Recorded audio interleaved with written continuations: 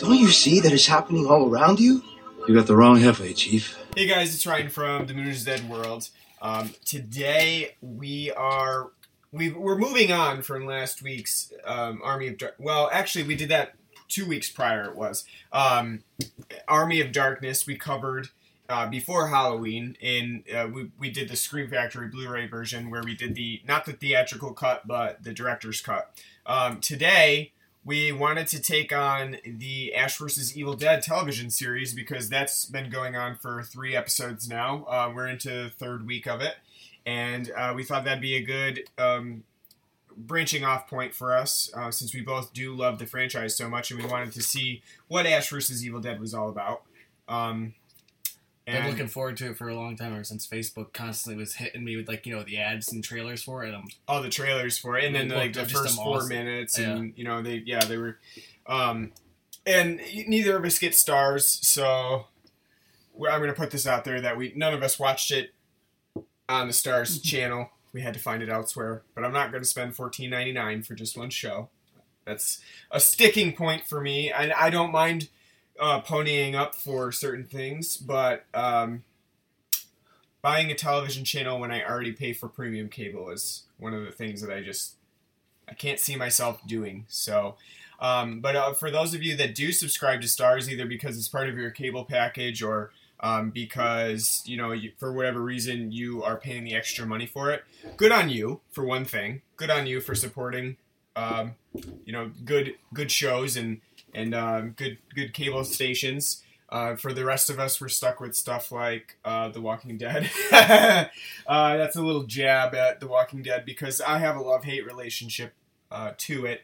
I just have a hate relationship. You have a hate relationship, and honestly, I've got to say that this season is a little bit better. It's definitely gotten better for this season with the characters in Alexandria, and I haven't even bothered. You haven't even seen it, so you don't really know. Like it. I know. No, I only watched half of last season. I didn't watch. I watched the first half of last season, then I couldn't be bothered to watch the second half because I lost interest.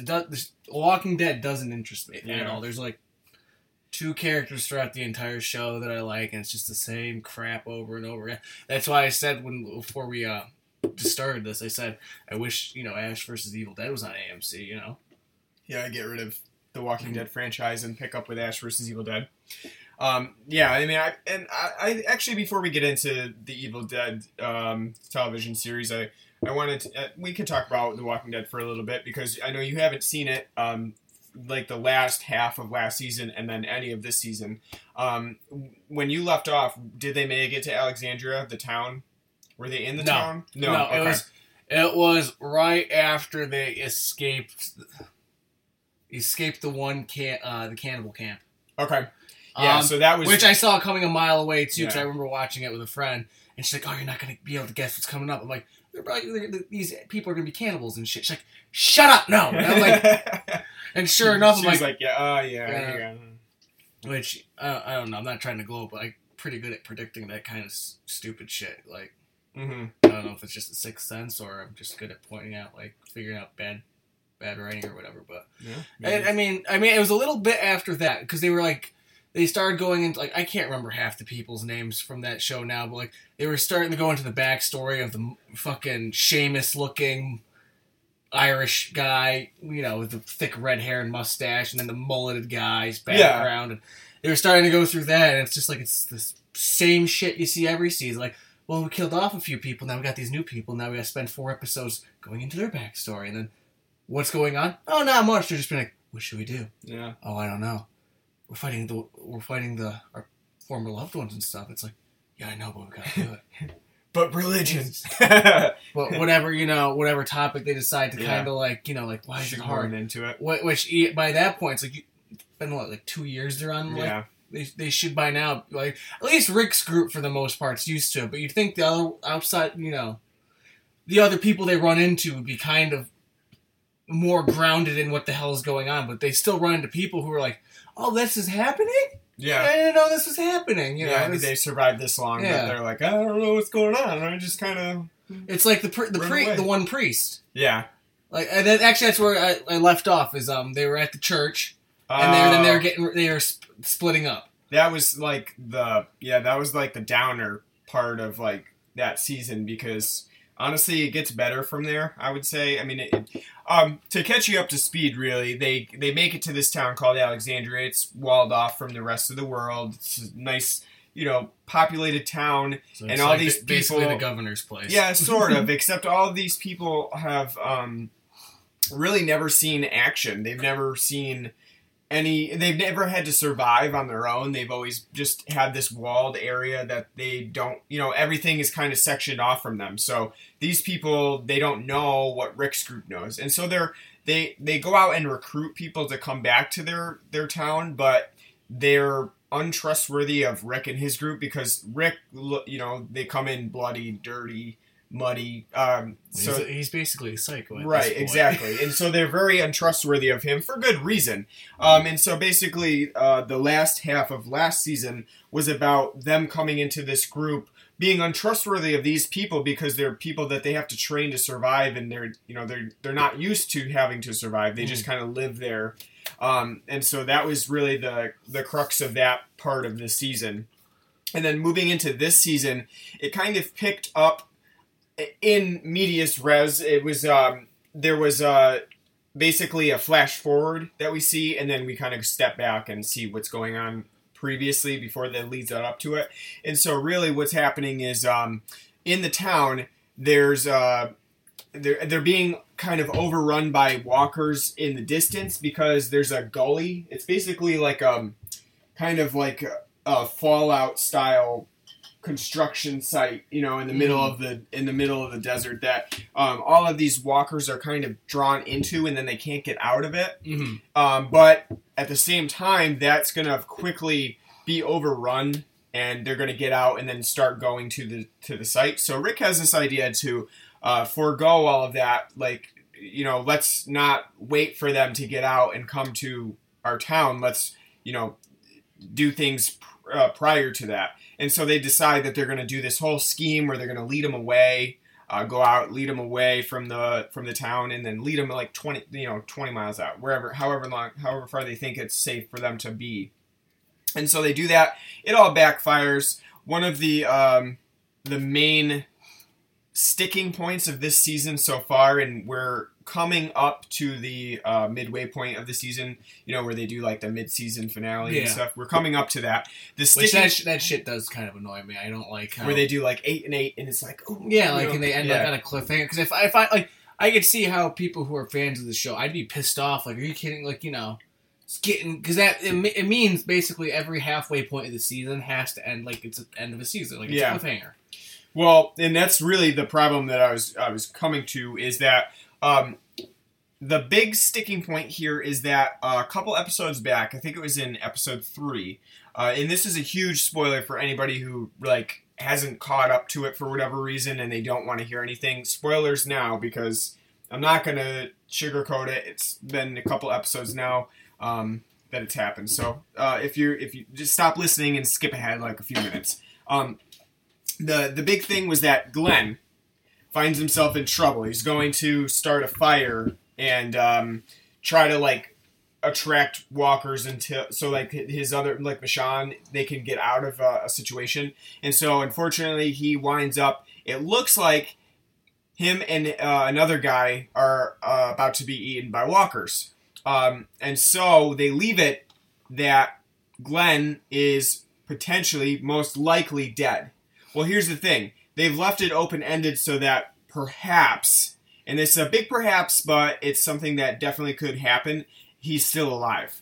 And he, like, crawled under a car or something. Have you heard that before? No, I heard. Yeah, I saw all the stuff on Facebook, and people would be like, no, he can't be dead, or whatever. And honestly, I don't mind that they left it open like that, but they're leaving it open for multiple episodes, and that's kind of, it's kind of pissing people off now at this point, because they're like, either show us what happened to him or don't. Don't pull a Carol's daughter and wait, in season 2 until you don't care anymore. It's like, is she alive? Is she dead? I don't fucking give a shit anymore. Just get it over with.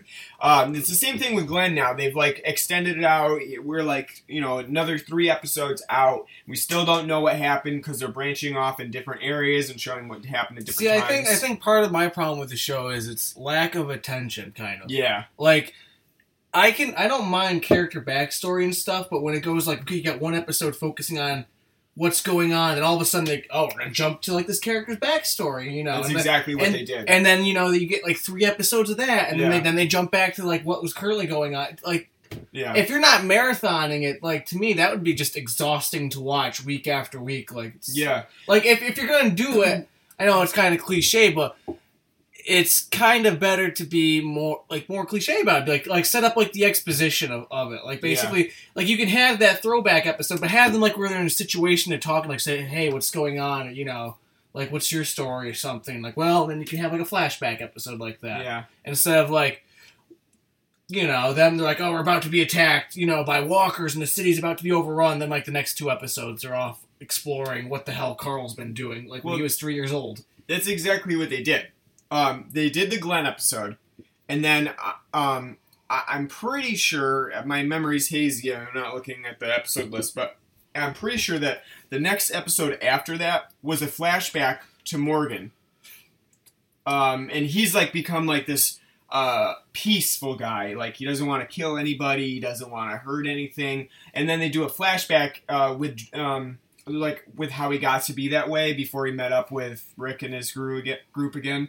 And so that was, like, now we have Glenn, who's potentially dead, and we're going to go back in time even further to this moment that, while important for character exposition, is questionable why it's coming at a time like this. And it's not important to the overarching story. Yeah. It's like they're toying with us on purpose. They're just doing it on purpose, and people are getting, not only are they getting pissed about that, but the thing is, like you said, when you have a mid-season finale, they've built this entire concept for this part of the season, and it's extended out now for 8 episodes. It probably, most likely, will be extended out for 8 episodes about this one sequence of events, because they have that mid-season finale where they gotta make, they gotta have something, a cliffhanger that, is gonna leave the audience, wanting exactly. more. And so now they've worked and they've extended this moment in time for so long that it's almost become like The Farm again, where it's like, why are you spending so much time on the it? prison, or the prison? It seemed like, which,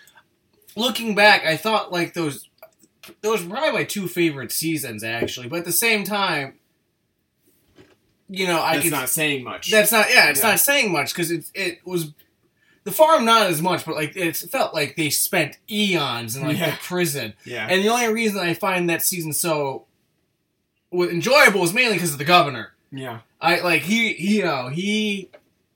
loved the governor. If he wasn't, like, the central villain of that arc, would have been fucking totally boring. Yeah.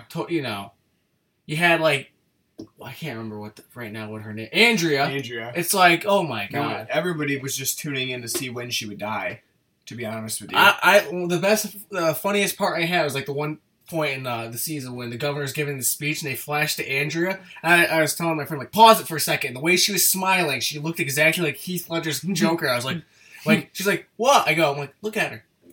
She's like, what? I'm like, want to know how I got these cars? To me, that was, like, hilarious. But other than that, overall, I don't give a shit. I mean, I will say that I like this season more so than I have previously. I think it's a fairly good season, and the first few episodes were really good. And now that it's, like, become sort of like, it's fallen into this pattern of switching off to the other characters and following them and not giving us really what we want to see and toying with us, basically. It's the equivalent of anime filler. Well, and that's the thing, is that it's basically you're watching Dragon Ball Z and you're watching, like, 5 episodes of them just powering up and to get to what people really want to see. When you think about what The Walking Dead is and what it does, it's almost all filler, and it's almost all repeating itself now. I mean, it's repeating itself over and over again. We have another area where people feel comfortable for a little while, and then so we get to know more people. and eventually some of them join the group. But at the end, like, most of those people you meet, it's like, who the fuck cares? Yeah. Like, some of the people they bother to explain their story, it's who the hell cares? It's as I was joking with you, like, Karen. Like, fucking... Karen! And, like, season 3, like, you, like, all of a sudden, out of the blue, in one episode, like, Andrea's doing something. This one chick comes up to her. She's like, Andrea, what are you doing? Can't do that. And she's like, we gotta stick together, Karen. And then, like, that's it. That's it for her. Then, like, the next episode, she has one other line, then one other line, and she hooks up with the black guy, and then Carol burns her, and then, like, the black guy's sad, crying over fucking Karen. And you ever, like, Karen! Was I the only one sitting there going, like, who the hell is Karen? Like, why the fuck does anyone care? It's like the same thing with Daryl. Why do people love Daryl so much? He doesn't fucking do shit. Oh, he's got a crossbow. You know, whoop-de-doo. Yeah.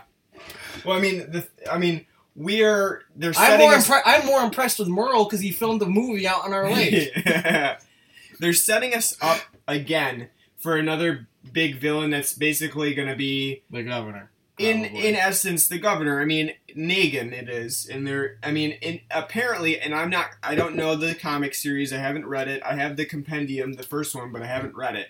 Apparently, Negan's arc is really cool. But at the same time, think about it in terms of what these people stand for and what the symbolism is and metaphor that's in The Walking Dead. It's completely the same. We've had 6 seasons that are basically the same. We don't get anywhere. There's the same idea. And deep down, despite them changing events or making things a little bit different, they all represent the same thing. So the prison... the farm. My point would be like, hey, you like the farm arc season? Watch Night of the Living Dead. Hey, you like the prison? Watch Day of the Dead. It's shorter, it's more to the point, and it's a lot more enjoyable. And I mean, I will say that I don't fault The Walking Dead so much that when it keeps repeating its same themes over and over again, because that's a zombie thing, and it's difficult to create something like a zombie film and make it long running and not repeat yourself. And that's part of the reason why I have zombie burnout. I could care less if I see another zombie movie right now. I really don't give a crap. For the most part, I've seen the zombie movies that I want to see. And I was going to say, too, like, if you got to the point where it said, like, you're recycling these things, like, oh, we got to kill them and all... And, like, like, how we're going to do this? They're still human, blah, blah, blah. Once you get to the point where everyone's adjusted to the situation, then it's basically, you're at Land of the Dead now. Where everyone's adjusted to it, and... Yeah. Again, you can just watch Land of the Dead instead of, like, having to go through the motions of watching... If you can watch Land. Well, that's besides... Well, it has Dennis Hopper in it. Yeah. If it's got Dennis Hopper in it, it's worth watching. But that, I mean... Yeah. I don't know. I would, like, personally, for me, just play the damn Telltale games. Yeah. Those are a hell... Free on PS4 right now is episode 2. Season 2 or they're just... Or season 2, yep. Yeah, those, to me, like, those are great. That was great storytelling and character building. That would be my, like, if I would tell anyone, it's like, hey, you like The Walking Dead? Play the Telltale games. Yeah. It's a lot better, and you'll probably, by the end, be like, a video game is a hell of a lot better at like, explaining certain themes than the show. But. I mean, like I said, I'm kind of on zombie burnout. Like, if I didn't have to review another zombie movie ever again, I don't think I would be that upset. I mean, yes, there have been a couple that have come out that have been pretty good, but for the most part, I don't really find them to be that interesting anymore. They do the same things, and they the only thing that you really have to look forward to is maybe some better gore effects or the way they do them. So, I mean, and I think partially to blame is The Walking Dead. It does the same thing over and over again. You watch it, you've seen it. You know that, and then nothing is really going to change. There's no way for it to change, really. The one thing that really pisses me off is that they're constantly fighting walkers and they're constantly leaving walkers, and it's like, just fucking kill them. If you see a walker just standing around, just kill it. Why leave it? Just get rid of it. Because the more that you just knock out, you're just doing yourself a favor in the long run. Yeah, instead of having to run into those situations where, like, oh no, I'm surrounded now. I'm surrounded. Or that walker over there I saw 2 weeks ago, but instead of killing him because he wasn't shambling my way, I left him and now he just ate Susie. I don't understand that part of it. It's like they're always like, oh, just leave them. It's like they're behind a fucking fence. Just stab their heads. You know what I mean? Just stab their heads. You're fine with having a very small, like, 2-inch dagger that you use with your hand, like your hand's right next to their mouth and you're stabbing them. You're fine with that. But, like, if there's a walker behind a fence, you're like, no, just leave it. Just leave it. It's like, just get rid of it. Well, because it's TV drama. So if they went to the fence, all of a sudden, they get grabbed and, like, all of a sudden, like, their like, they drop their, oh, no, I don't know what to do. You would have laughed on this most recent episode. There was basically an unnamed survivor that Daryl encounters in the woods, and there was a big fire, and so there were 2 walkers that were trapped under, like, glass from the fire. They were, like, encased in glass because of, I don't know how it happened, but basically, fire and heat creates glass. Oh, whatever they're saying. Apparently the fire is burning hot enough when they were standing there, it turned into glass. It turned into glass. Oh, okay. However they meant it to be. So she's like, they're going to bury them because they were her friends. And I mean, this is Zombie 101. Like, don't fucking bury somebody. Because what does it matter anymore? Like, they're not your friends anymore. And again, especially after 2+ years into the fucking zombie apocalypse, Yeah, right. How did she survive in the wilderness till then? But anyway, so she accidentally falls on them, and then they eat her. They break out of their glass. They wake up. And she gets eaten by them. You would have loved it. You would have been laughing. He's like, oh no, unnamed character we just met today. So sad. And she was diabetic. Oh. So that was like getting rid of a problem anyway. Well, how the fuck did she survive to begin with? She had a thing of insulin. How is she constantly getting insulin? I don't know. Pharmacies. To be honest, I'm just saying, like, if you're somebody like that in like that kind of situation, you're fucked. Yeah. Like, I would not want to be. I would not want to be like a person who has to take like nitroglycerin pills for heart problems, or diabetic, or like somebody's got kidney issues and they have to be on diet. You're fucked. You would constantly have to be running back to, like, moving all the time to a new pharmacy everywhere. It's like, and pray that that it still has some insulin left, and that it was refrigerated, and that it was that's another thing. It's like, generally insulin needs to be refrigerated. So I don't know if most people would think about that kind of stuff, but that to me, like, that just like how the fuck would you survive? Yeah, really. That'd be like the same with me. Like, if I lost like my glasses, or they got broke, I'd be fucked. You're done. I'm not. I already know I'd be screwed because I'm like practically blind without my glasses. So I have like no depth perception or anything. So I'd be like, I'm like, it's not like just give me a bullet. You'd be like, just shoot me, shoot me right in the head because I'm done. I'm toast. By that point, it'd be like a Spartan type society. It's like if you're in like Darwinism. If you're not like the fittest, you're done. And that's the only reason why like Rick's group survived the entire time, because they're basically a zombie SWAT team at this point. Really. They've been they're the only ones that have been wandering at Georgia the entire time, slaughtering walkers left and right. Everyone else has somehow been able to hold up somewhere. Like, oh, this has been going on. I thought the Reagan administration was still running the country. We've just been having tea and crumpets. It makes me think of like Fallout 3 with President John Henry Eden. Apparently, still running the country. Yeah. Everything's okay. Good Malcolm McDowell reference right there. Well, we took up quite a bit of the first amount of time in this podcast talking about The Walking Dead, which we didn't even really plan on doing. No. But it's a hot topic issue. We might as well do an interlude to talk about what we're drinking today for Blood and Black Rum.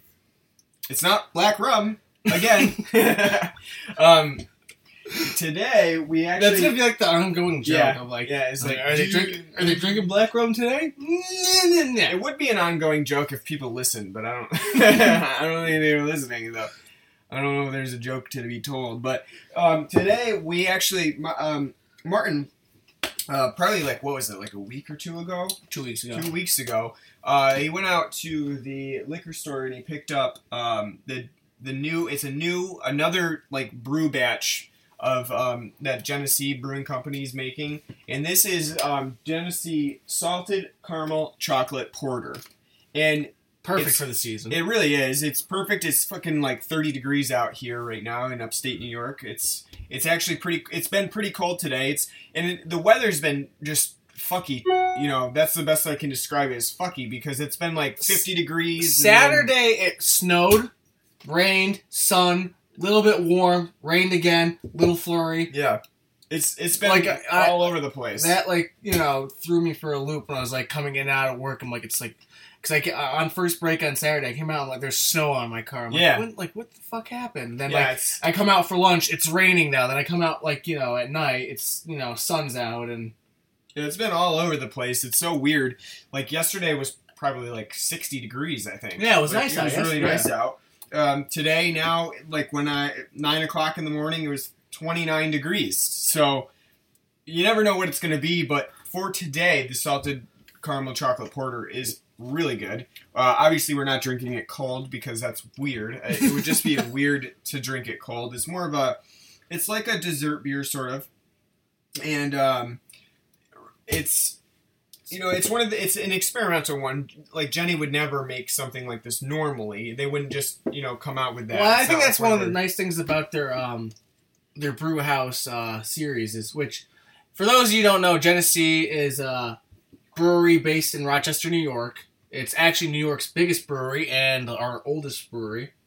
Yep. Mainly they're known for kind of cheap beers. Yep. Jenny Light. You're like a Jenny Cream Ale. There are basically like a Pabst sort of. A Pabst. Utica Club. If you know it, yeah. I mean, if you know it, yeah. A Schlitz, Old Milwaukee, but it's like a New York area. I do know they actually ship out to a lot of different states, but I know there's like some states out there, like I think Louisiana doesn't get it for some reason, but Florida does. But they make pretty cheap beer, which for the most part, it's actually my go-to cheap beer, especially their cream ale. They're one of the few breweries in the United States that makes a cream ale, which is kind of odd because cream ale is one of the few traditional U.S. only brews that it was invented in the United States. But they also have like a craft beer line called Dundee. But they recently, about 2 years ago, they opened up a restaurant called the Brew House that's attached to their brewery, and they've been doing experimental batches now. And some of them that they've released is their Scotch Ale and their Imperial Black IPA. And now their Salted Caramel Chocolate Porter just came out for the winter season. Yep. And they teamed up with a local chocolate place in Rochester, Hedonist, and they used their salted caramel to make in parts of the beer to give it that caramel flavor. Yeah. It's really good. And you definitely can get all of the notes. Like, we make fun of people sometimes who are like, oh, I taste fig in this, or, allspice and plum. Yeah. We make fun of those people most of the time. But for this one, you definitely get the caramel and the chocolate. Caramel at the front. They're like two different areas of the taste bud. And then the saltiness does come through as well. It's hard to kind of describe how it is, but the overall like flavoring is like salty, and caramel, then you get the caramel, and then like the chocolate and the malts at the back end. It's pretty light on alcohol too. It's like I think either 6 or 7% alcohol. Yeah, and it's very light on it. It's a very for being a heavy beer. It's very drinkable and very delicious. Yeah, I mean, I would say the Scotch Ale had a definite heavier alcohol taste to it than this one. You mean the Black Imperial? Or yeah, I mean the Imperial. You haven't tried the Scotch. I haven't tried the Scotch. The Imperial had a way heavier alcohol taste to it. Well, even though for an Imperial IPA, it was pretty weak on the alcohol side. It was. But if you find this beer around where you live, pick it up. I say pick it up. It's a 4-pack. It's a 4-pack, but it's only $9.99. Yeah. And it's fantastic. It's one of the best porters I've had in a long time. It's a really good one. And I've been craving porters and Scotch ales and wee heavies and all of that right now anyway. The problem is around here we can't really find like wee heavies and Scotch, I actually just had one at World of Beer. I had a Scotch / wee heavy. It was really good. I wish I could find around here that Founders ESB we had that one night at the... Yeah, you have to really look for that. I don't know. We'll have to go to Albany and go back to that. that place. Well, I've been saying that forever, but It's a great place. Maybe we'll go for your birthday. well, yeah, that's been come and gone. I know. But yeah, so check it out. It's definitely a check good that beer, one out. and Jenny does have a bad rap as a cheap beer. And if you're looking for a cheap, good drink, Yeah. I say try it. It's a hell of a lot better than Busch. I mean, definitely. It's a hell of a lot better than Pabst, in my opinion. Well, I mean, if you like Pabst, then you're gonna like Jenny. But yeah, they're slightly different. Well, no, I know they are. I mean, I'm just saying, like, Yeah. as a low end beer, especially around here. Yeah, you don't have to be scared to try it. Just Um, don't get Jenny Light. Well, yeah, Jenny Light's the worst light beer I've ever had in my life. But Jenny regular and Jenny cream, especially the cream ale's the best. Yeah, that really is. The Fife and Drum's good too. You can't get that anymore. No, they only had that. They only made that 1 year. Yeah. But Well, some places still had it, dust covered, out of code. probably the same with that summer brew. Yeah, probably. I bet you if you stop down to Napes, they've still got it. Taste of hints of summer. Yeah. But yeah, no, definitely check it out. I get upset when I go to this some of the stores and I buy 12 or 30 pack of Jenny or Jenny cream ale, and I had people really, you're buying Jenny? It's like, you check out people here that run here to buy Busch and Camo packs for hunting season, and I'm like, there's no difference between this is better. This is a hell of a lot better. Yeah. We also have the Saranac Oktoberfest and Darktoberfest that you picked up. Yep. That's in. I didn't know this at the time during the fall season. I got a fall pack, and I'm not a huge fan of pumpkin ale, so I kind of had an overload of pumpkin ales at that time because I would always save them up and not really drink them. They do make the Saranac Darktoberfest and Oktoberfest pack by themselves, and so you do get a 12 pack. and you do get 6 of each. You get actually. 6 and 6 instead of 8 and 4, Yeah. or whatever. So it's a great steal if you love Oktoberfest. The Darktoberfest is phenomenal. It's really good. I love that one. It's my second favorite Oktoberfest. Yeah. Behind Sam, I think Sam's Oktoberfest is still the top notch. So if you ever are in the area, you see Saranac, pick up that Darktoberfest pack because that's a really good one. Before we move into the main part of our show for Ash vs. Evil Dead, I did want to take a moment to just kind of touch on the Paris terrorist attacks, which did happen over the weekend. I thought it'd be good to just kind of give a moment of silence for that.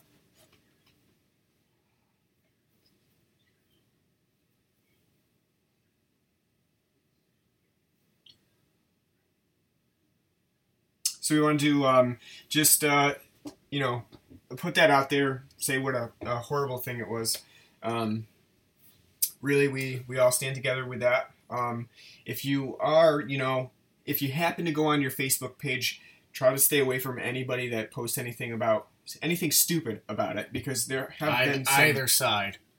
Yeah, not to get political here, but just because I've actually kind of stayed away completely from following the situation because I've had enough of listening to people talk politics on Facebook, because that just gives me a brain ache. Yeah, it really does, and it can definitely be just a freaking hateful place on there. To the people who say, bomb the hell out of them or shoot them, shut the hell up. To those who say don't do anything, shut the hell up.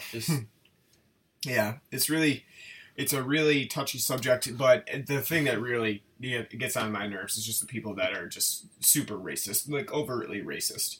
Well, that'd be most people around here. Yeah, I know, and that's what we've seen for the most part on Facebook. I've had to unfollow some people, just the way they go. So, without getting really political, we just wanted to, say, give our grievances and best wishes to Paris and everywhere else that is being affected by terrorism and any sort of attack on innocent people. So, with that said, we'll move on to Ash vs. Evil Dead and revel in the gory goodness of it. It is kind of a mindless self-indulgence. What a great self-indulgence. Which people, I think, desperately needed. So, back, because we're working here on kind of a late schedule. back in October, on October 31st, Halloween, which was a great time. It was awesome. I love Halloween. I wish we were back there. On October I don't, because I was 31st, working that weekend. yeah. Ash vs. Evil Dead premiered. It was a big time for everybody. I think everybody was really excited to see that hit the airwaves. It got a 45-minute premiere, which doesn't really seem odd when you first think about it, because normally you think of scripted drama TV shows is about an hour, give or take, based on whether they're on cable television or premium cable like HBO. Or Stars. Or Stars. So $15 Stars. So it got a 45-minute premiere, which was actually extended for the show because it is just a half an hour show that I didn't realize at the time. Neither did I. When I first started. Usually when you think, like you said, a premium... A scripted show, like a drama show or an action show, you're thinking an hour. Yeah. Generally comedies are the ones that are given the half an hour slot. And so it got a 45-minute premiere. To, I guess, great reviews. I mean, we were looking at the IMDb page, and right now which is not the best source for not, reviews. No, it's not it's not a good indication of like whether you'll like a movie or not. People give shit reviews for no reason. They just pop a star rating on there, or great reviews to shit. Yeah. So, but it has a 9.2 rating right now on IMDb, and I think Rotten Tomatoes and the other aggregate sites would basically agree with that. Probably Metacritic as well. I think that it's really up there based on what I've seen from reviewer feedback. Not that again makes any difference to me at all. I don't, I am a reviewer myself, so I don't really tend to take stock in other people's reviews. I like to do it myself, and I really... You should see reviews as kind of a guideline. Like, you should. Like, see, like, if their taste kind of like aligned with yours, they might, use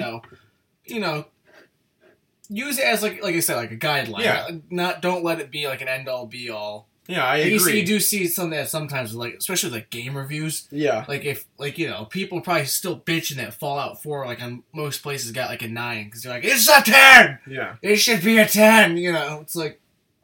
No. Only if it came with the Nuka-Cola Quantum. Oh, fuck that. Don't even get me started on I know, we didn't even touch on that, but maybe we will at the end.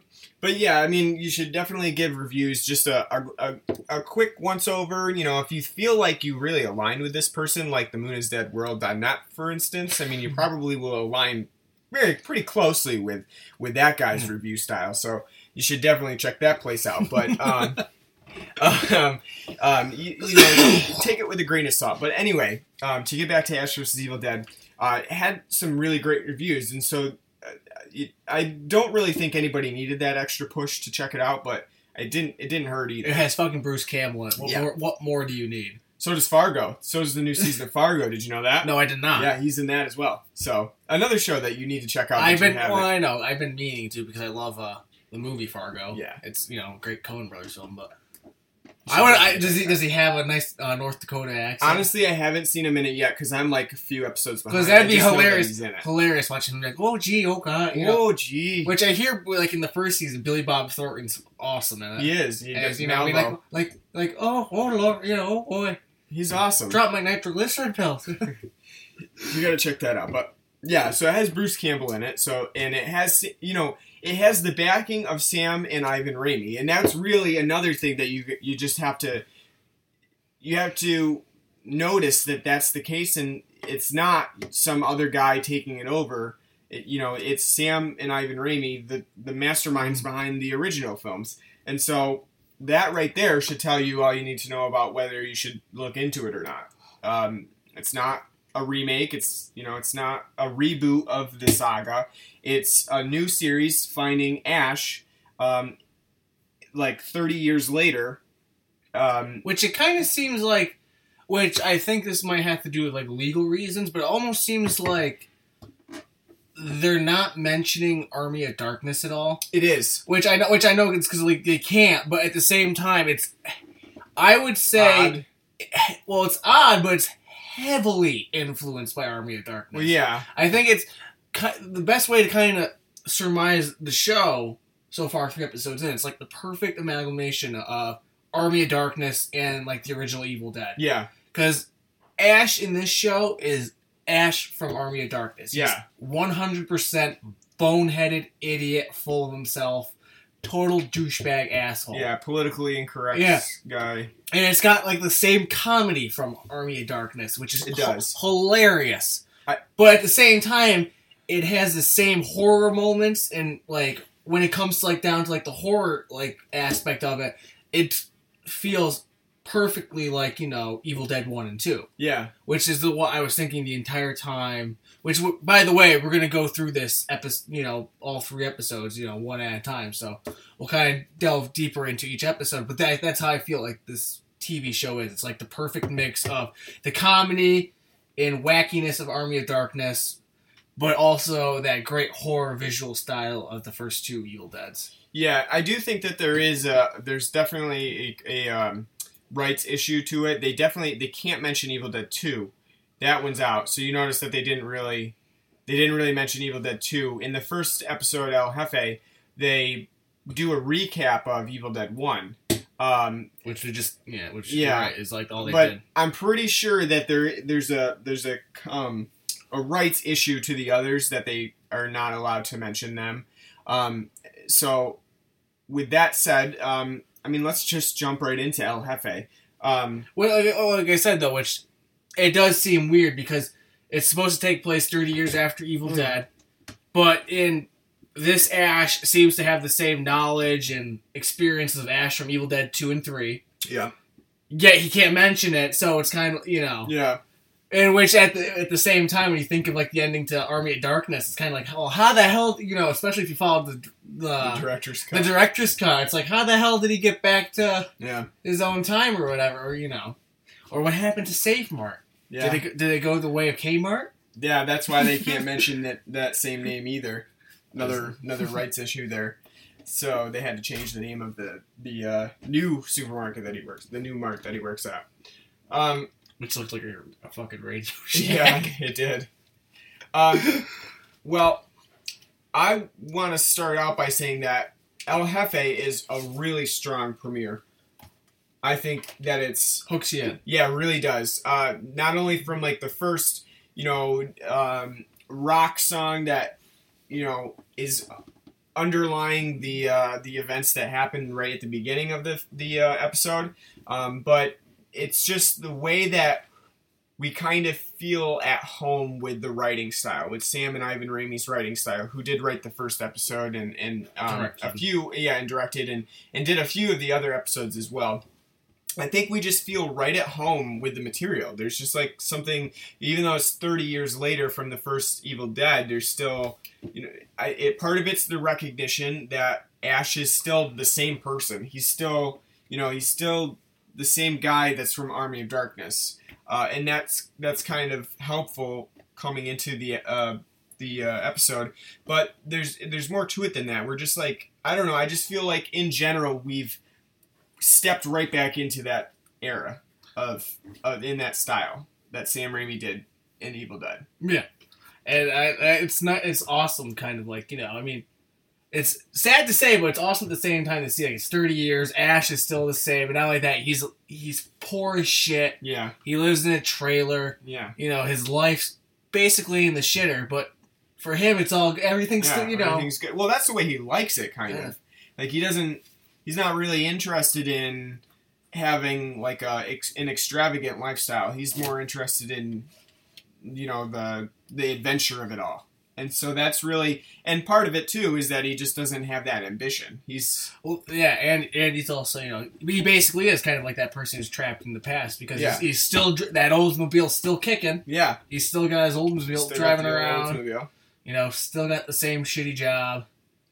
But I like, because like this is on like a premium cable networks like Starz, you get they get to kind of take that absurdness of him being, you know, out there even further. So the way basically the Evil Dead comes back, how the Deadites come back, that to me when they revealed that, hilarious. Like I was dying laughing. I thought it was hilarious. How the Deadites came back. Yeah. that he just accidentally got. Yeah, he got high with a whore, and she's like, "Oh, do you know poetry?" He's like, and he's just high. He's looking around like, "I don't know any French yet, but yeah, I got something for you." And he takes the Necronomicon out and reads a line from it, and boom, there's your premise. Yeah, that was great because you don't need the full, like, there doesn't have to be a ridiculous backstory to why this happens. There isn't in any of the Evil Deads, really. There's nothing there that's extravagant and brings us, like a long exposition about why the demons happen. It almost is simplistic because evil is simplistic. It's either there or not. You let it in or you don't. And so, for Ash vs. the Evil Dead, that's Ash being an idiot. Yeah. And that's why it happens again. And it's like, it's supposed to make one thing. It's like, wow, this is the guy that's protecting us, protecting the world. It's just, I think that was a great approach, not having a very long lead up to why this happened. It just is. It's just him, he just messed up again. Because it's great, because he, like, and, like, to show kind of his character, too, like, especially, like, how kind of deranged and, like, full of himself is before that even happens, when he goes to the bar. Yeah. 10 minutes before he closes, the bartender's like, "It's closed." He's like, "Yeah, I know, we're closed. You're closing. Give me 2 Moscow mules." And there's one chick at the bar. He's like, "Give me 2 of whatever the hell she's drinking." And then she's like, she has no interest in him and whatnot. He's like breaking out his wooden hand. He's like, "Yeah, it's been 30 years since I lost my hand." And she's like, she doesn't give a shit. And he's like, "I saved the child." Obvious lie, but he's doing it just so he can, pick up chicks like that. Yeah. And then you see him like fucking her in the bathroom, and just like how that whole scene plays out is freaking hilarious. Yeah. Like I was dying laughing when I saw that. Like, yeah, it's I was very impressed with how they really pulled us in right at the beginning, and then from there they actually got characters that were memorable right away.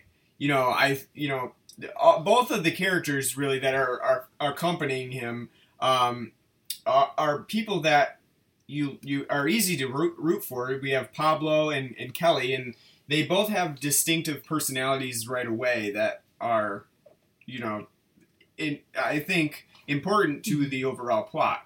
You have Pablo, who's kind of like the nerdy, quiet. He looks up to Ash, but Ash, is having none of that shit. Yeah, and you have like he's kind of an more optimistic person than what we're getting from both Ash and Kelly. Like Kelly's kind of like the downer of the group. She's the Daria. Yeah, the Daria, or what's her name from Parks and Rec? I don't know. I yeah. watch Parks and Rec. So I mean, really, that's like, I think both of those identities in the initial episode help to hook us too. I mean, I think they really are well characterized for the amount of time that they get in the first 45 minutes. Not only that, but we get to see a lot of Deadites in that first 45 minutes. Yep. A lot of action. It doesn't let up in that first episode at all. You get a little bit of exposition from Pablo, and you get to kind of see what Ash's life is like now. But there's always those little interludes with Deadites or things that he's seeing. The traditional, camera moving through the woods. Yeah. Very prevalent.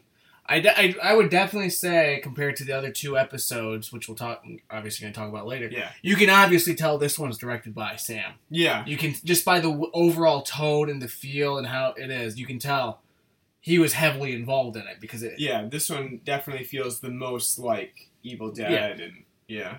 And which I will say, too, Pablo is, he is funny. I loved the interaction between Ash and Kelly in the beginning, because Pablo introduces Ash to Kelly. He's like, "Oh, that's my upstairs roommate. I just got her a job." And Ash sees her, and he's like, "Holy shit, she's hot. I'm going to go hit on her." And he goes to hit on her, and she's having none of it. He's like, "Yo, come on. You look at me, and you want some of this." She's like, "Yeah, not in your life." The thought will cross your mind. And he's like, "Oh, it'll come to you. Don't worry."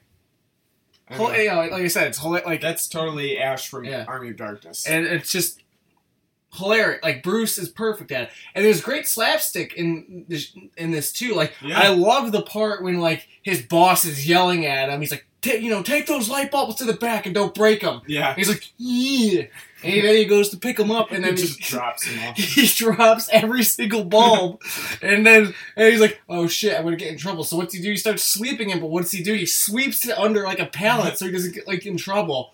And Pablo's like, oh, I brought a garbage for you so you can put it in there. And he's like, oh, whatever. And then like the fight with the doll, Oh, yeah. that was very reminiscent of Army of Darkness. Oh, like yeah. when he was That was fighting the definitely an clones. Army of Darkness one, yeah. But yeah, it's definitely engaging. I will say, I think overall the best part of the episode is when the two state troopers were investigating the house and the disturbance. Oh, yes. That to me was actually pretty creepy and Yeah, terrifying. an Evil Dead moment. Yeah, it was very and that's where I say like it's like the perfect callback to the original Evil Dead. 'Cause it was creepy, it was suspenseful. The effects in it was great, like how they set everything up that happened in there. It's perfect, Mm-hmm. and it like it showed. It did horror better than what most horror films and shows today are even capable of. It's like not even a close contest. Yeah, I agree, and although I think that the detective part of the show is the weakest, including Amanda as like a side character, I think is the weakest part in the first 3 episodes that we've seen so far. I did think that part of El Jefe was really good, really well done. Part of that too is that they were able to recreate the makeup effects for the Deadites so well. The practical effects in this show are great. Yeah. Where I would say, and I did write down, where the effects slump is when anytime they use the CGI bits, it's so obvious and so cheap looking. It does detract a little bit, but when they do their practical effects, it's great. Yeah, the Looks practical fantastic. effects are perfect. So, I mean, honestly, I just had great things to say about the first episode. I couldn't get over both the interaction with the three main characters that we get right away. Ash feeling just right at home in the series. Just basically like he hasn't changed a bit from Army of Darkness. And Sam Raimi and Ivan Raimi just really stepping up to the plate and coming up with another idea for the Evil Dead franchise that they can work off of for at least this season. I don't know in subsequent seasons if it will be the same or if they're going to change things around a lot. But for this season at least, very, very exciting stuff to see. I think we'll move on to episode 2, Bait, where we kind of are getting into more of a plot arc to it, I would say. I mean, there's definitely more to it now. In the first episode, there was a lot of just figuring out that, yep, the evil's back. And then from there, episode 2, and then primarily 3 are setting the arc up for this season. Of like, how are they going to defeat Yeah, evil? how they're going to do it. For episode 2, Bait, it's not so much the case that it's moving the plot forward as it's kind of a lateral move. It's now pulling Kelly into the Scooby Gang, basically, of figuring out, yep, this is really happening. It's not something that we can just ignore now. The world's in danger because of an idiot like Ash. So, I mean, this one is all about the dinner party. It's all about Kelly returning to her home with her dad, and her mom is actually back from the dead. Basically, Because they thought she was dead. Yeah. And it's played by Mimi Rogers, who does a great job in this role. Definitely, I guess, bringing it into like B-movie territory, really hamming it up here. And I mean, she's no stranger to that. She's done like Tales from the Crypt and stuff like that. So definitely no stranger to hamming it up in a cheesy, B-movie way. But right here, she really kills it as Kelly's mom. Basically, what I love about Bates so much is that they really play it up as like they don't expect the viewer to find it realistic, but that's not really the point anyway. It's like the humor of it all is that it doesn't make sense at all that Kelly's mom can be back because of some fluke that she just like didn't die and she was been wandering around. Oh, she just had amnesia. She wasn't dead. Yeah. But that, it's really exaggerating Kelly's inability to accept the fact that she's dead. She's dead and that the evil is possessing her. Which is funny because the whole plot of the episode is Pablo and Kelly telling Bruce and Ash he's an asshole and he needs to, stop being so paranoid and all this. And Ash is like, I've been living this shit for 30 years. Don't worry. I know a deadite when I see a deadite. And so the whole point of the dinner party is Ash, just trying to figure out whether or not, not figure out. He knows she's a deadite, but he's trying to, show and convince the other two that she's a deadite. And one of the great lines throughout it is because Pablo is attracted to Kelly, and Pablo's trying to, make a move on her. He's like, I want to impress her parents, man. Don't ruin this for me. Don't be rude. And he's like, I won't be rude. He's like, I'll be nice until I'm rude. Which, it's just, hilarious. Who the hell would say that? Just Ash. Yeah. It's I think it's a good moment. I mean, really, most of Bait is taken up by that dinner party sequence, but it's really about both Bruce Campbell and Mimi Rogers just going back and forth with each other. Yeah, the dialogue between the two. The dialogue and Ash just acting to like a person who obviously didn't know that there was evil, just acting ridiculous, just totally out of control, a ridiculous person. Like they're sitting down, he's got a shotgun still on his back, and she's like, "You can put the gun down. That's okay." He's like, "No, I'm not gonna put the gun down. You may put the gun down, but I don't put the gun down." And she's like, "Well, I think you should put the gun down." Yeah. And just like, he's like, "Oh, you have amnesia. What was your job? What'd you do before that? Oh, you're quick to remember that. How do you remember that so quickly? Just like the back and forth like dialogue between the two, like of him trying to catch her in a lie is really good. There's an inevitability to the dinner party that most likely Ash is going to be right. She's going to be a deadite, but that doesn't feel like a flaw in the episode. Like, it doesn't matter that we know that that's going to be the case. It's the lead up to it that's so much fun, and that's what makes the difference in this one. And some of the foreshadowing too, like with him talking to Pablo, like because before when they're trying to track down Kelly, they get in a tussle in Ash's car with their old boss, who's now a deadite, and Ash is fighting him and whatnot. And afterwards, during the fight, Pablo's like, "How am I gonna know to fight back?" And Ash's like, "Oh, as soon as you get hit in the face, you'll know. It'll come right to you." Yeah. And Pablo gets hit in the face. He's like, "I don't know what to do." And it's just, again, the humor is spot on. It's perfect. And that whole, it seems like something, small, but that leads to the dinner party and how that concludes, which is, like a nice little connection there. And again, to go on the humor bit, another to me, one of the funniest part of the whole episode is when after the whole fight in the car, they're covered in blood, like a ridiculous amount of blood too. Yeah. And you see, Ash is driving his Oldsmobile with Pablo next to him, and Ash is cleaning the blood off his face with a towel. And Pablo's like, "Hey, do you got a towel for me to clean off?" And Ash is like, "Oh yeah." And he grabs a little moist towel out. He's like, "Here you go." Yeah. Or he feeds the brain to his lizard. Yeah. The piece of brain to his lizard. Just stuff like that. It's just stuff that Ash would do. Just totally stuff that Ash does. And I think that they really hit upon that within the series itself. But, I mean, each episode has those moments where you're just like, yep, I'm watching another Evil Dead. I really feel like I'm watching another Evil Dead. And for fans who love the series, this is just, especially like Army of Darkness. Yeah, I think that this is just a great show for them. It's just something that we never thought we would see, coming back, and unlike a lot of the other shows that try to recreate, if they're returning to this world years later, trying to recreate it, most of them are unsuccessful. But this one really just fits right into place. Anything else you want to add about Bait before we move on to the third episode? I can't really think of anything else.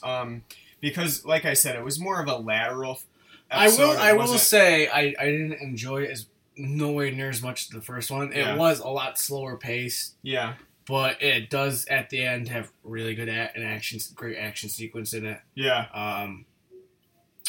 And, just, again, like, Bruce Campbell being Ash, just him taking it to, like, the next level of kind of ridiculousness and campiness. It should come off as, like, he's such an annoying asshole that you should not like. Yeah. And you should not be rooting for, but you are. And I think, to me, that no matter who they're kind of going to introduce throughout the series, it's going to be the Bruce Campbell show and him totally carrying what's going on. And again, it wasn't as enjoyable as the first episode, but the first episode's pretty hard, pretty hard to top. And I thought, it's slower, it slows down, and the same thing I'm going to say about the third episode. It does slow down the pace a bit, but, we're just in the beginning of them trying to build an overarching arc, so. Yeah. Books from Beyond has been getting the worst reviews, I think.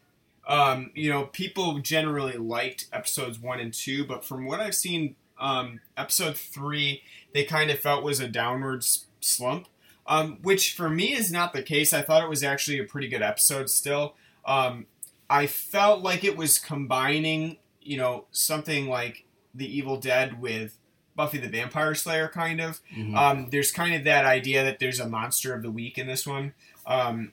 In this case, it's summoned by Ash himself because he thinks that it's, the idea to beat the evil is like, well, we can't really figure out how the book works or whatever. I'll just summon a monster and a small one. Yeah. Summon a small wimpy monster. one. We'll get a wimpy monster. Which is great. I mean, that's another Ash moment. It's like he doesn't know what to do, so let's summon something that could be worse. He has a great analogy. Like he's telling Pablo, he's like, "Well, it's Pablo's like, you sure it's good?" He's like, "Well, it's like getting paint on a painting. It's already got paint on it." He's like, I can't make things any worse. Or and Pablo's like, "That is incorrect. That is not even close. That is incorrect." That was a great moment. I think that Pablo delivery was really good.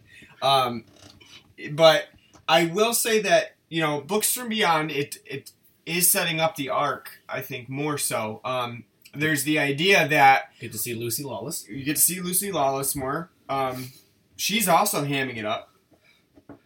Quite a bit. The little screen time that she had. Yeah. But she looks totally unrecognizable from her Xenia days. Oh, yeah. Yeah, she does. She looks a lot different. But, I mean, so we get a little bit more of that. Obviously, she's going to be something later on in the series. The same is true of Amanda, who comes into play a little bit more. Now she's actually coming into contact with the 3 other people with Ash. The 2 other people with Ash. So they're all coming into contact with each other now, and so that's kind of cementing the relationship as well. And at the same time, we kind of get a little bit of backstory on the Necronomicon, what it is and how it was created.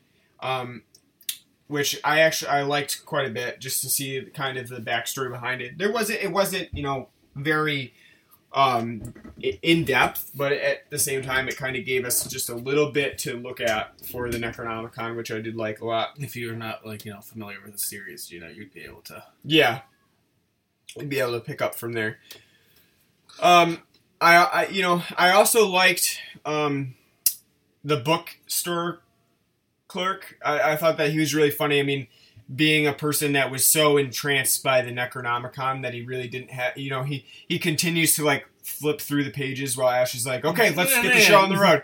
I really like that a lot. I think the humor was not as apparent in this episode. I think they left that out in favor of the action sequences towards the end of the episode. I think for me the funniest line was when they're sitting in the car before they go into the bookstore.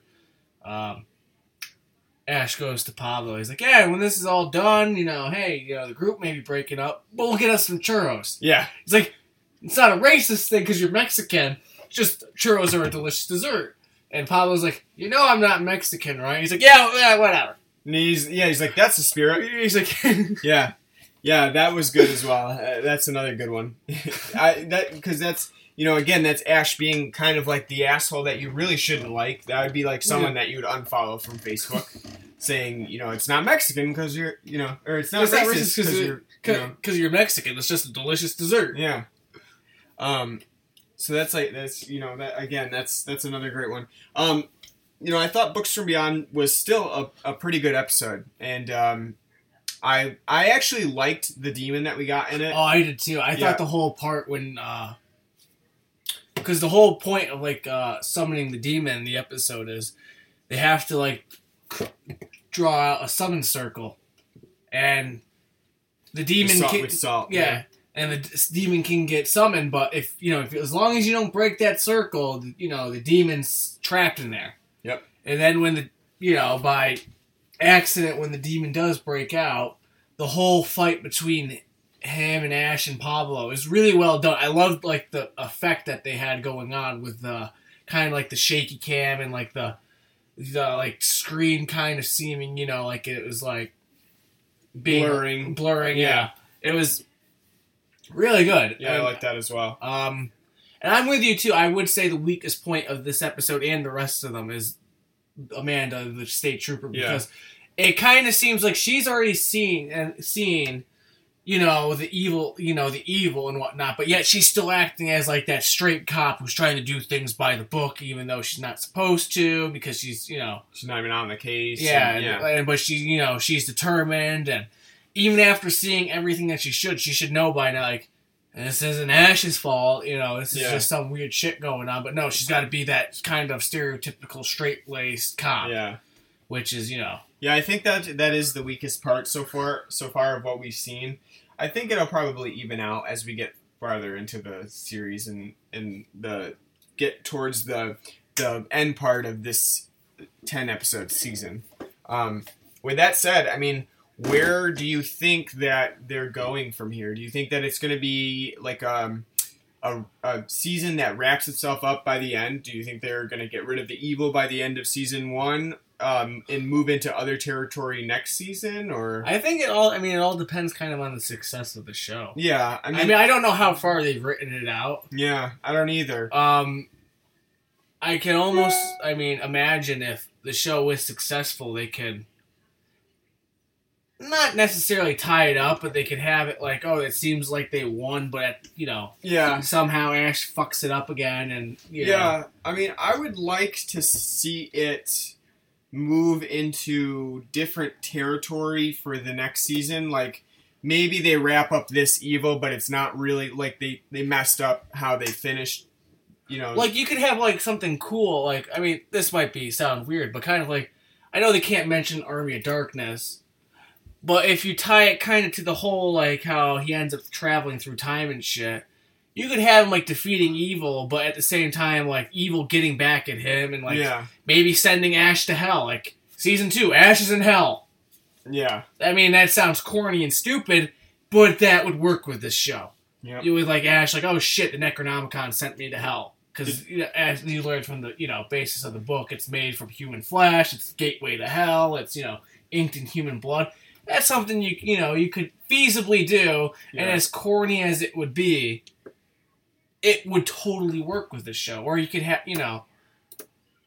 Well, they wanted to send the Ghostbusters to hell in part 3. Did you see that? No, I did not. If there was a part 3, they were going to send them to hell. So. Is that what? That's probably when Bill Murray was like, "I'm out."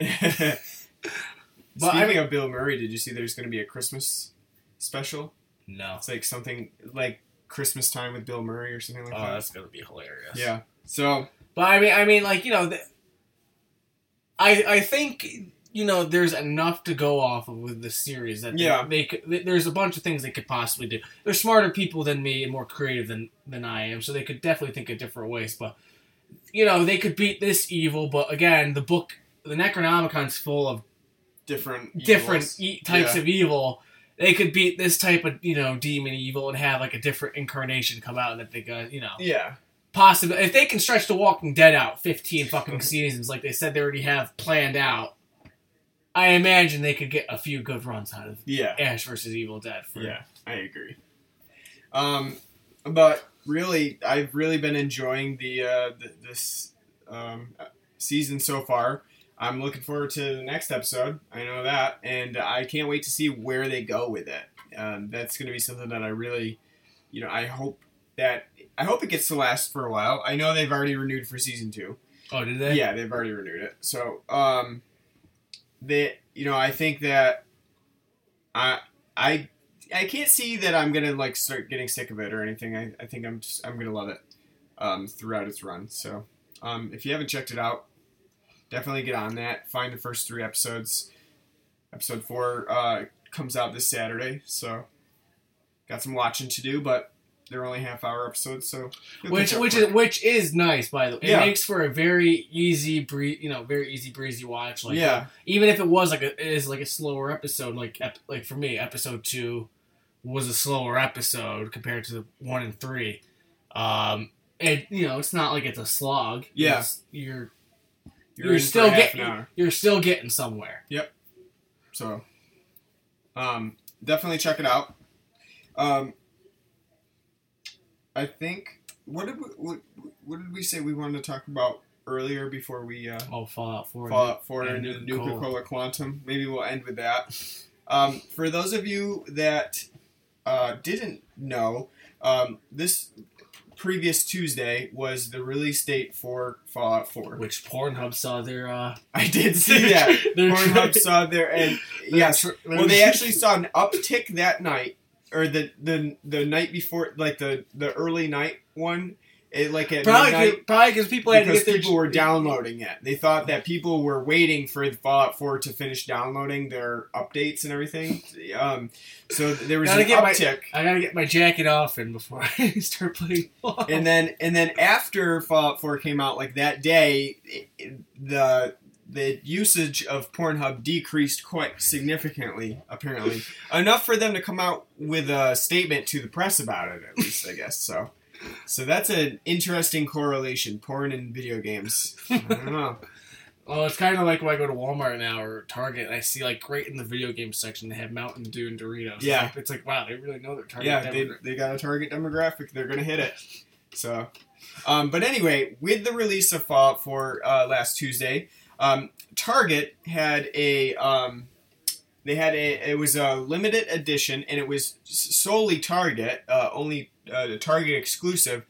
They had Nuka-Cola Quantum made by Jones Soda Company.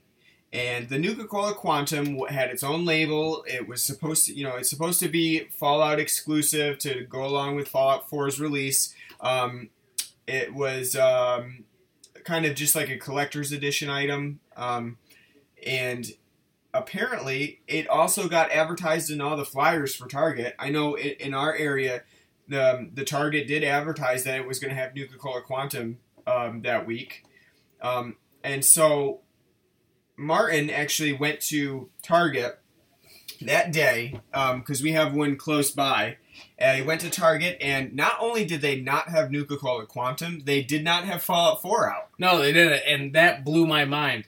Because, I mean, I don't know if anyone listening is a video game, player or fan. Even if you play video games, you're not a fan of the Fallout series. Everybody knew fucking Fallout 4 was coming out, and what a big deal Everybody knew that. I mean, Ryan and I are both Fallout fans. We both love Fallout 3. We both love New Vegas.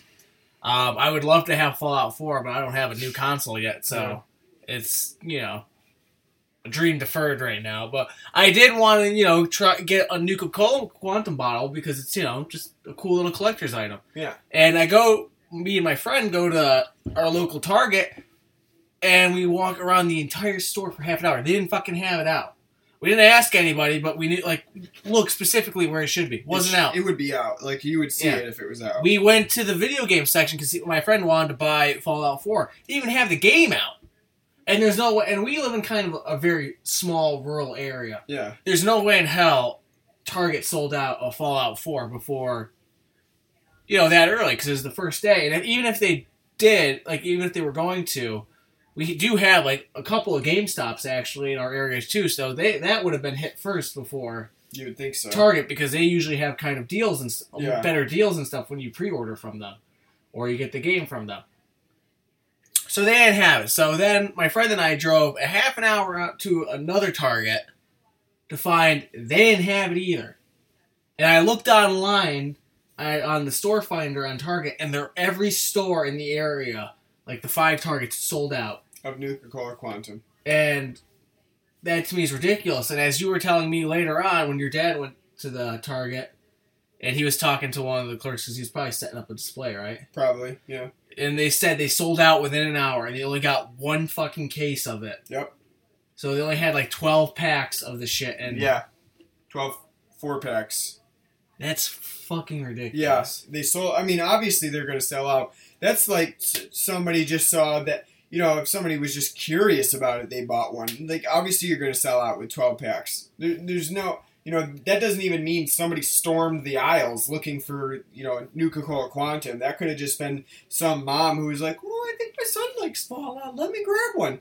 And early in the morning. And to me, like, I would be like, I don't know how many parents even fucking know about Fallout. But, I mean, that's just ridiculous. Because it's not even like, I mean, I know it's a mature game and a lot of kids play mature games, but it's not like a mature game in the vein of Call of Duty or Grand Theft Auto where it would hit, like, a 12-year-old's demographic, like, because it's a pretty heavy game, you know.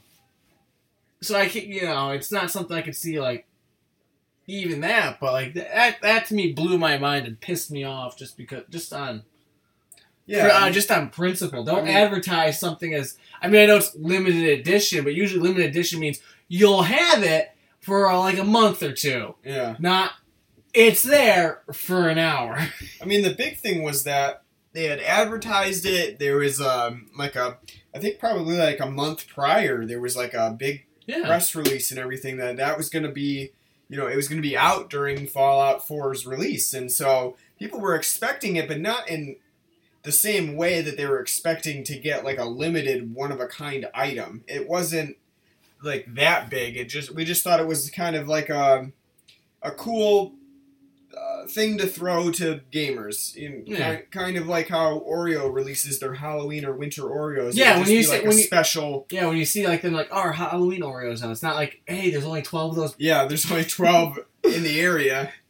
But I mean, I guess that was true all around. I mean, certain stores might have gotten 2 or 3 crates if they were bigger, but other than that, it was just all around with Targets. They only got, you know, a few crates of them to disperse, and they all sold out like really quickly. And I went pretty early I went like at 10 in the morning. So my question is, like, who the fuck was going, like... Yeah, I mean, it depends on when they put them out. I don't even know. Like, what time does Target open? 9? I don't even know. I feel like it's 9 o'clock in the morning. It's not like it's that early. It's not like it's Walmart. Yeah. So, yeah, really, it's like... Where, I mean, I didn't understand the whole marketing gimmick behind it. It didn't make sense to me, but, so that was just something we wanted to bring up, because, like, I've seen, like, on pissconsumer.com, you got, like, people complaining to Target. One guy who was actually around our area complaining to Target is just super pissed off that they didn't have one. You know, it's not like you weren't expecting it to be that limited edition where it should go online for $150. It's the same fucking Jones Soda as the berry lemonade. Yeah, so it was like, you can just buy that. I'm like, I know, I don't want fucking berry lemonade. I don't like Jones Soda that much to begin with, but I mean, I've had it only a few times. And they do make extravagantly, like, stupid sodas. Like, I know Thanksgiving's around, they come out like a Thanksgiving pack where they have like a turkey flavored soda, a stuffing flavored soda, a green bean flavored soda. Yeah, they do. They have all those. Yeah, like, I mean... Yeah. I just wanted it for the novelty's sake. Yeah. But, I mean... To have it. You know what? Fuck them. I'll just go to the mall now and keep buying Surge, because Surge is back.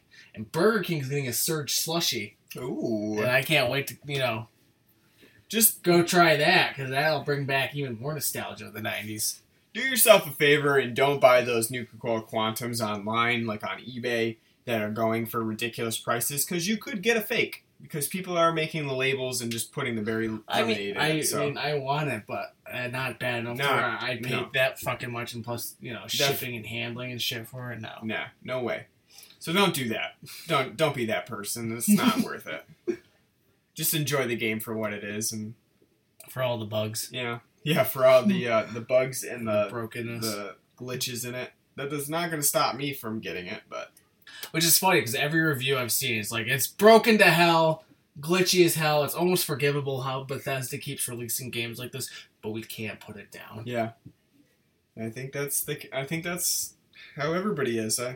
I haven't seen one person who was like, I stopped playing COD. Which, by the way, if you keep giving reviews and shit like that, and people feel that way, Bethesda's never going to make a polished game because they know, like, well, we did such a good job world building and shit. It doesn't matter how broken and glitchy it is. People are still going to be playing it forever and buy our DLC and shit. I'm just hoping that there's no infinite loop like we almost got into with Fallout New Vegas.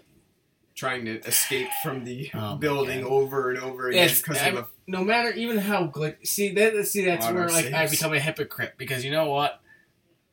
As buggy and glitchy as New Vegas was, looking back, I mean, I didn't enjoy... The first time playing through it, I didn't enjoy as much as Fallout 3. Yeah. Now, looking back, it's so much better than Fallout 3. Just, like, the overall depth to it. It's it's so much better with like the factions and morality I think they just learned and then the side quest and the fact that they pumped it out so quick, you know. Yeah. But I mean, makes me want to play New Vegas now. I know.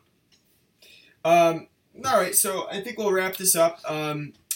Just a recap if you're kind of like tuning in late. At the beginning, we touched on The Walking Dead. And then we went into kind of our beer selection, and then later around like the 30-minute mark, we really got into Ash vs. Evil Dead, and covered all the 3 episodes that have aired so far. Thanks for listening to us, and if you want to continue to hear all of these great podcasts that we do, you should definitely like us on Facebook at facebook.com/Blood and Black Rum Podcast. You can catch us on iTunes. Just search for us, Blood and Black Rum Podcast. We're on there. Subscribe to us. Give us a great review. SoundCloud, we're on there as well. SoundCloud.com/Blood and Black Rum. When are the t-shirts coming? Yeah, we should. We should do some t-shirts. And you can email us too at bloodandblackrumpodcast@gmail.com. We're also on Stitcher, but I don't really think very many people use that one. But if you do, you can catch us on there as well. And I put us in a bunch of other places as well, like online sites that you can find us on. So any of those, drop us a line. Let us know what you like, what you don't like. Let us know what you want us to cover next time. I think we're going to have a good one next time. I think we are going to have a good one. I think we're going to cover Troll 2. Scream Factory released that today. Today's Tuesday, the... what is it, the 17th? Yeah, It's the 17th. November 17th, Scream Factory released Troll and Troll 2, a double feature on Blu-ray. As most of you know, Troll and Troll 2 have nothing in common with each other, but they did release them just because, for simplicity's sake, I guess. Sometimes on the Scream Factory Blu-ray, if you were quick enough to grab, I think maybe like the first 500, include the Best Worst Movie documentary, which is a great documentary. Yep, which you should check out. Try to get that Blu-ray. I think if you order it from Scream Factory's website, then you have a better chance of getting it. I don't really know if you order from Amazon if you'll get that or not, but it is out today, and I have it. We will be covering Troll 2 next time. It's the best worst movie. Second best worst movie. What's the first? It's The Room. Oh, okay. The Room's The Room is the first best movie. Well, best worst you'll movie. have to watch The Room. The Room I'll is have to do that. so bad. Literally. I shit you not. It is so bad. It's hilarious. And, the drinking game to that is even more deadlier than the I'm sure it drinking is. with the Cranks. I'm sure it is. Maybe we'll do a podcast for drinking with the Cranks. That would be fun. But anyway, we will be back next time, probably in a week or so, to cover Troll 2. And drop us a line. Let us know what you like, what you don't like, what you want to see featured on Blood and Black Rum Podcast. And definitely tune in next time for our next episode. Thanks for listening. Frosty. Luther. Frosty.